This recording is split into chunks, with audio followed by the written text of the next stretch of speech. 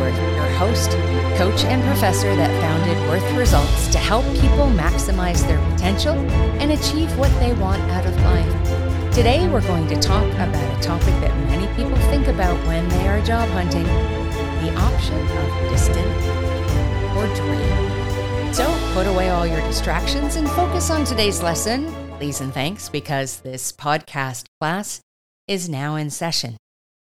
Welcome back, everyone. So I gave you a bit of a cryptic title today, just because I think it's just better to hear what this is all about as I'm talking through it. Distance or dream is one of the ultimate choices people make sometimes several times in their working life while they're job hunting. It's about whether they sacrifice driving a distance of, say, an hour and a half to have a job they really, really want over being closer to home and only driving, say, 10 minutes. Now, this was recently the topic of conversation at my networking group meeting this past week, and I was really interested in hearing what most of the people attending had to say. Just about all of them said they would take the long commute to drive to their dream job over having a job they don't really love, but having a short drive. Let's work out all the pros and cons of this decision, shall we? Because I think in talking with students and people in various areas, this decision can be difficult and sometimes is likely to change with individual tastes, circumstances, and situations.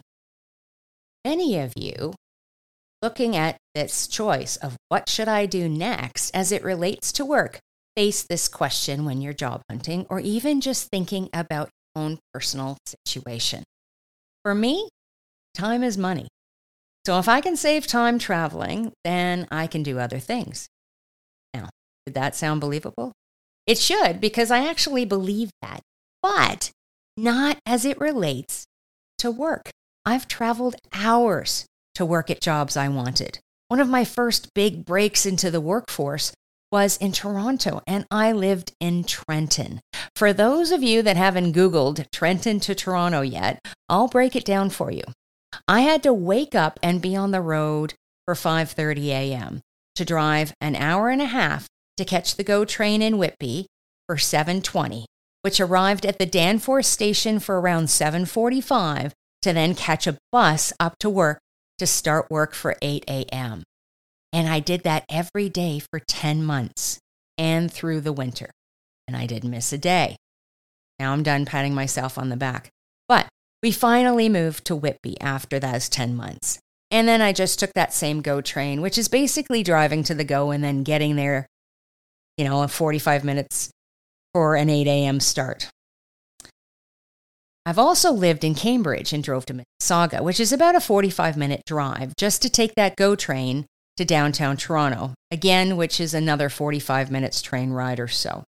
And then I'd walk a few blocks to work. And then we moved closer to Oakville, but it was still about an hour commute. The point I'm trying to make is that when we're younger, what some of us are willing to do is very different than what we'll do when we're older. Now, the first job I was talking about, I was in my 20s, and it was my first big job. So obviously I was willing to do anything. The second job I talked about, I had 2 kids and was in my 30s.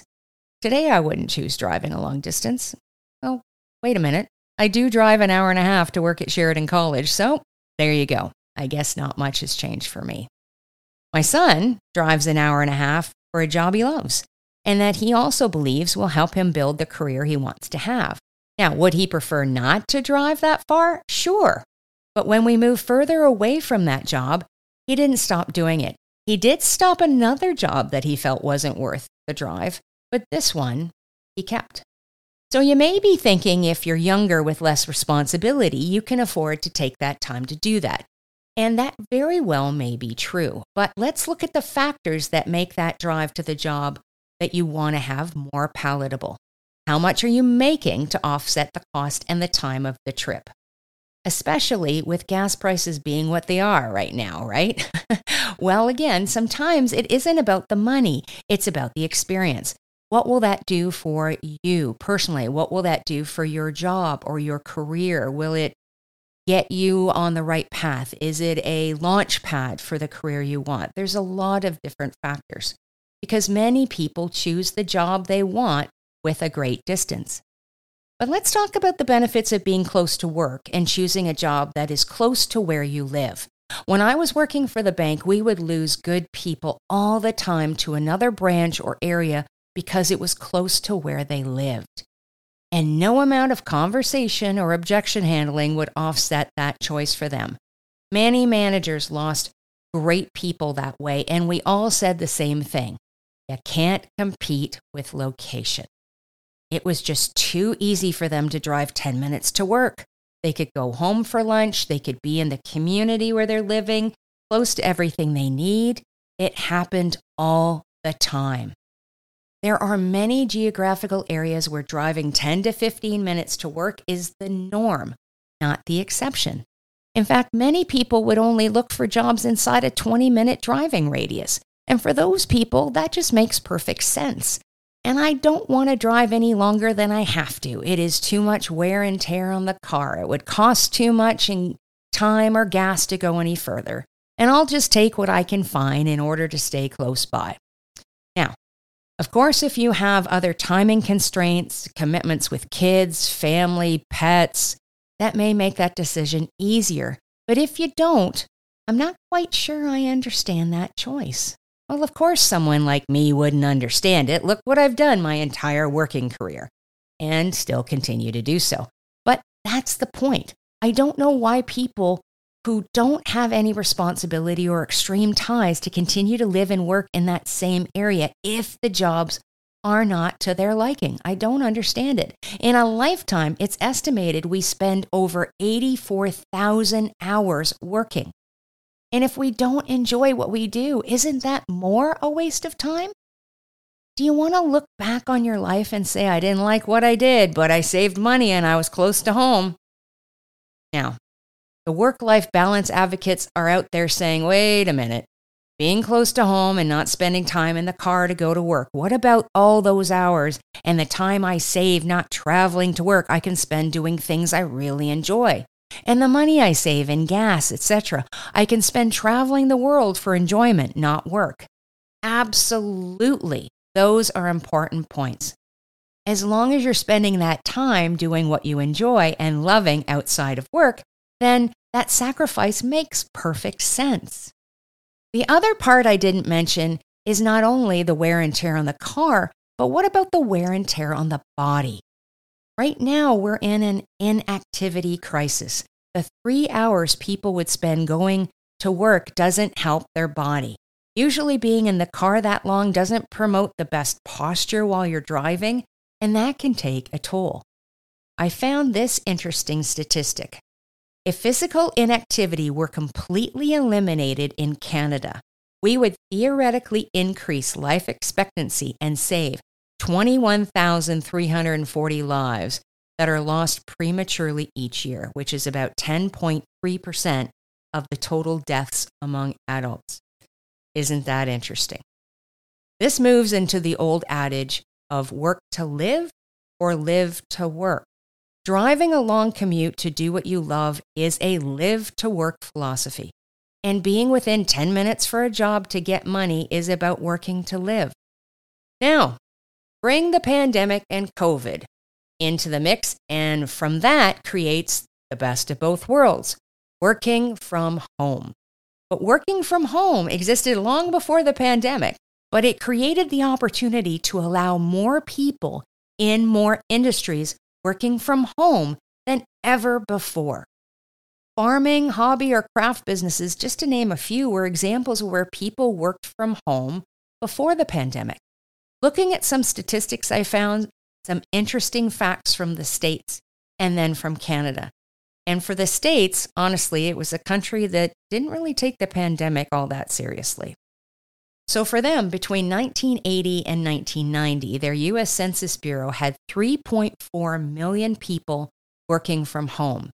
In the 2000 census, nearly 4.2 million, or 3.2% of American workers, worked where they lived. Since then, the American Community Survey did a 5-year estimate documenting a continuous rise. By 2020, over 11 million people, or 7.3% of the U.S. labor force, reported their primary job is mostly performed at home.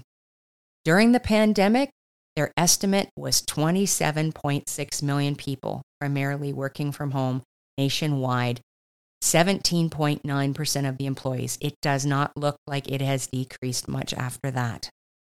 For Canada, it's quite similar. The percentage of Canadians working most of their hours from home has more than tripled since the mid-2010s, increasing from 7.4% in May 2016 to 24.3% in May 2021.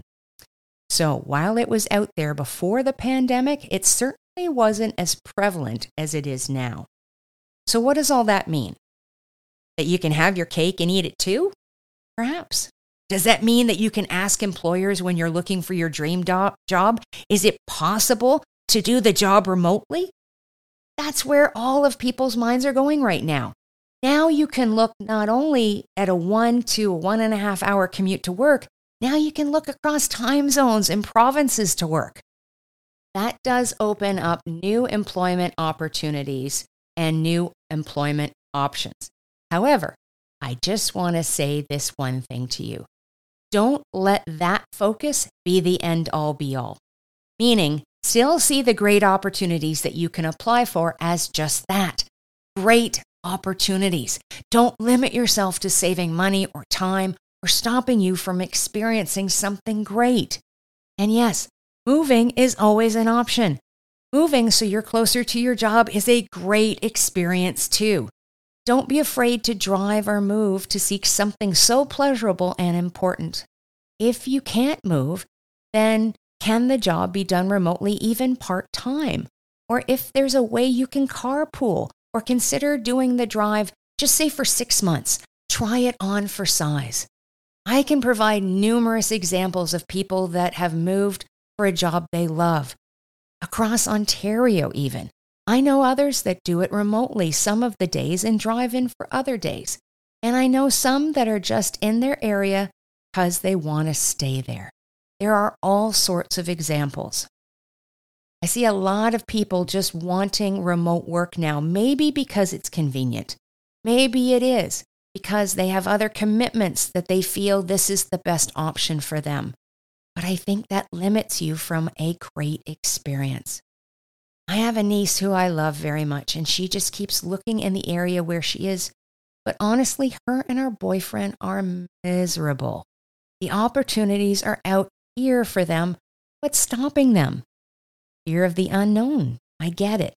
But as I mentioned in previous other lessons, don't ever let fear stop you. Go for the joy.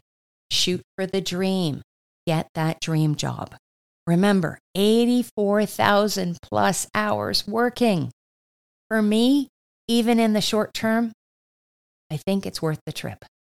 That's it for today. Thanks so much for listening. I know there are a lot of choices out there, and so happy you spent your time with me. If you like what you hear, be sure to subscribe so you never miss a lesson. If you want to talk about your own story or have a specific question to be answered next time, head over to worthresults.com and connect with me.